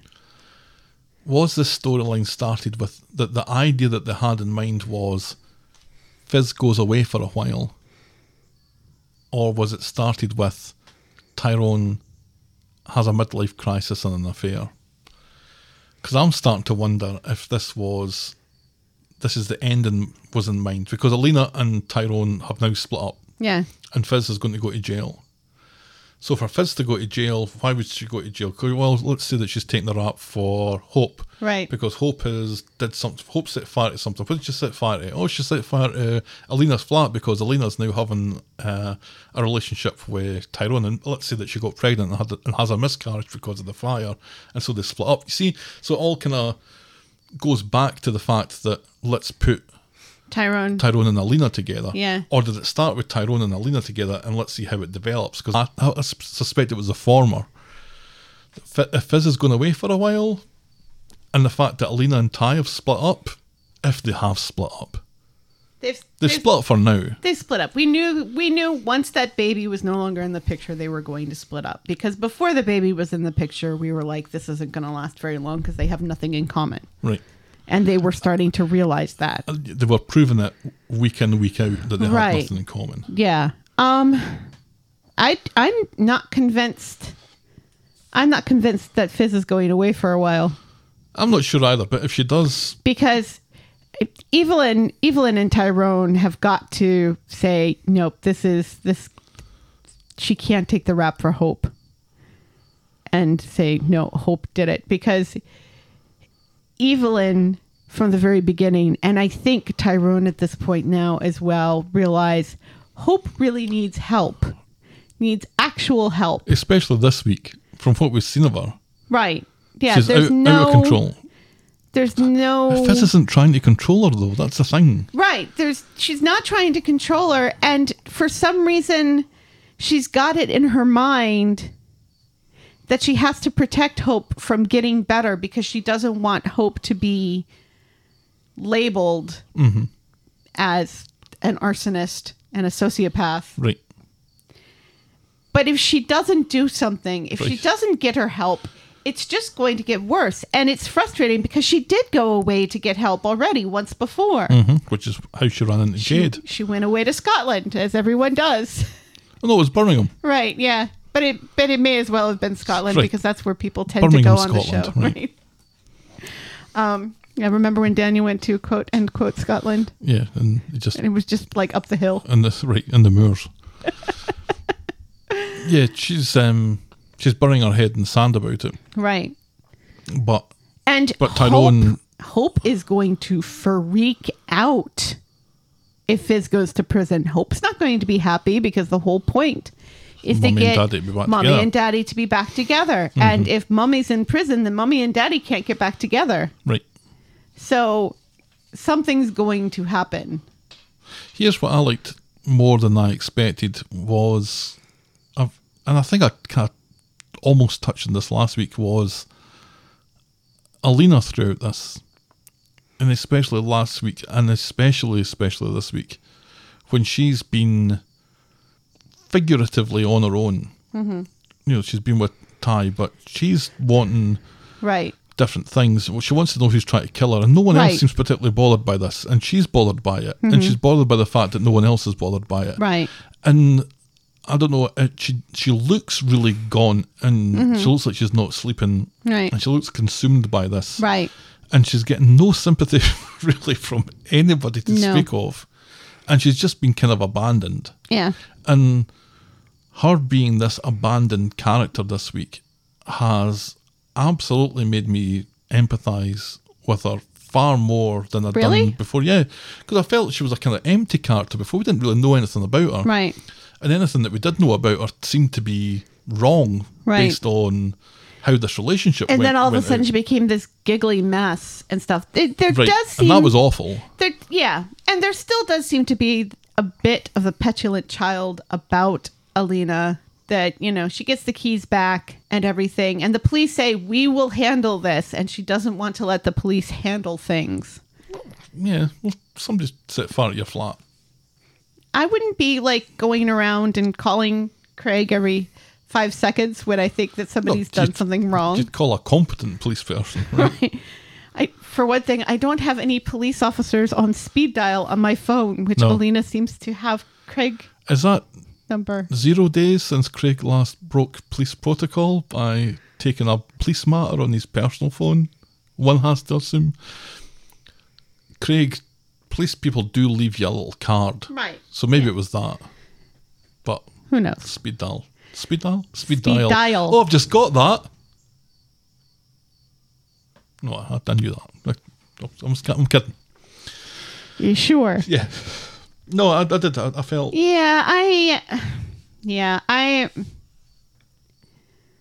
There still seems to be. I'm not as empathetic to Alina at this point as you are. I am empathetic towards. It was like the saddest thing in the world seeing her. It really was. Sitting in that garden by herself when Tyrone was supposed to be there. But she's been like that for a week or more. But yeah, I guess it just annoys me how convinced she is that Fizz did this and that Fizz is jealous and that Fizz wants Tyrone back and that Fizz is Right. doing this. That's really annoying because Right, and it's I think- totally not something Fizz would do. And I don't think I've mentioned that she thinks that Fizz is Fizz saying that it's Hope is Fizz covering for herself. Right, which Fizz would Right. never do. But this is Nina blaming Asha. No, not really, because Asha didn't set fire to anything. She just sold a laptop. But, you know, and The laptop was on fire. and Nina was right that Asha does want to get back together with her. But, you know, because this is kind of like the stuff before with Alina, with the whole, getting jealous of Tyrone, getting upset about Fizz stuff and blaming Fizz for it instead of blaming Tyrone, the person right there. Right. Yeah. And then the whole, you know, she wrote that article and now we have to write an article because now people think I'm awful when people already thought she was awful Yeah. because she stole Tyrone, Yeah, which she that didn't really whole- steal Tyrone. That whole side of it and the whole childishness of not expecting your partner to have a relationship with his ex when there's children involved Right. and they live in the same street. Right. It's not... Yeah. It's unusual to, I guess, to hear someone have that opinion that should Right. be. But then she says in the next breath that she expects him to have a relationship with the girls and stuff. Right, yeah. But She this doesn't week seem to particularly- understand that having a relationship with the girls means that he has to have a sort of a relationship with Fizz as well. Right. And again, this seems like a personality swap with her because remember before she was trying to build bridges with Fizz by getting her that job at the factory. Right. So it's like, it's still really annoying that Alina is different people on different days. Yeah. Well, But we knew that they were going to break up sooner rather than later, so I'm glad that's happened. Right. Do you think Fizz and Tyrone are going to get back together? I don't know. I think Fizz is far too hurt. We can't have a litany of broken relationships get fixed by Putting a Band-Aid over it. right and allowing people back into your life. Here's It's a what whole- I'm worried about. I'm worried that they're going to get back together just so Hope will stop setting fires. Right. It's the whole Jade thing all over again. The Well, that only way to stop her is to give her what she wants. Well, no, that makes her do dread. If they had put their foot down with the whole Jade stuff and not given her what she wants, then she wouldn't have said, hey, if I do something awful, it will scare people and they will give me what I want and mommy and daddy will get back together. Mm-hmm. They've taught this child that this is how she gets results. It's their own fault. Oh, absolutely. Our call a year ago, more than a year ago, of them being the worst parents in the world. Yes. I think it was spot on. Yeah. It was half and a joke at the And time, but it's bang on right now. And it's awful because you think that they're finally going to do the right thing, and then Fizz does the wrong thing. Right. Well, that was the week that was Coronation Street. Yes. It's a mediocre week, I think, at best. What was your moment of the week? The dog shit? No.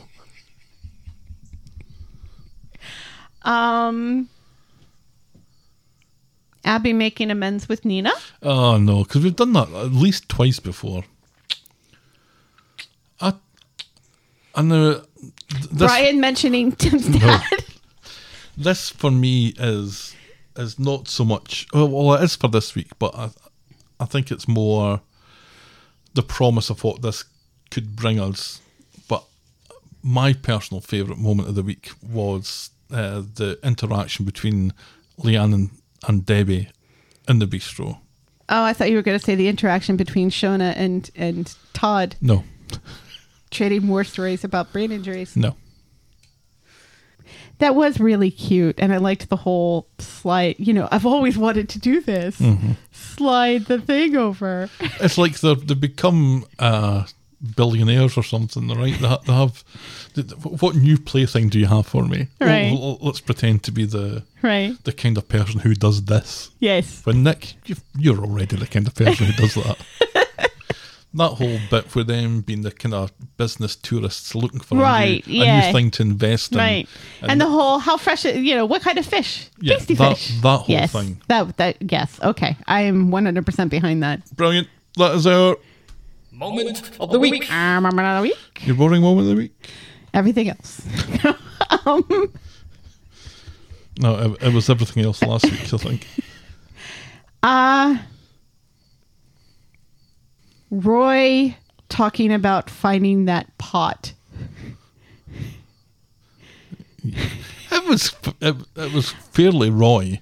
Right, it was very Roy, and it was like, we don't need him to explain where that he bought it at a second-hand shop for the garden. Yeah, it was a little what bit. Did you think this is a Deacon Blue song? It was a little Fuck bit. it, Roy. Just get to the point. It was a little bit too much exposition there.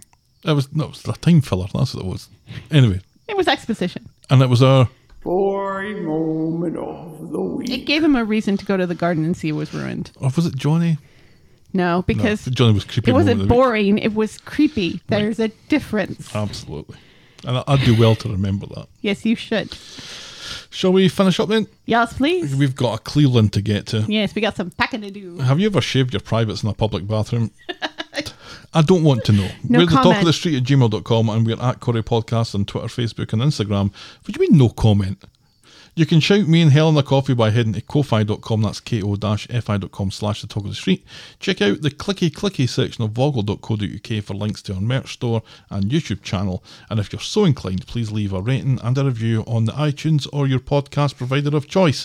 Thanks for making it to the end of another episode, and we will be back next week with more Talk of Talk the of the Street. Street. Cheerio. Bye.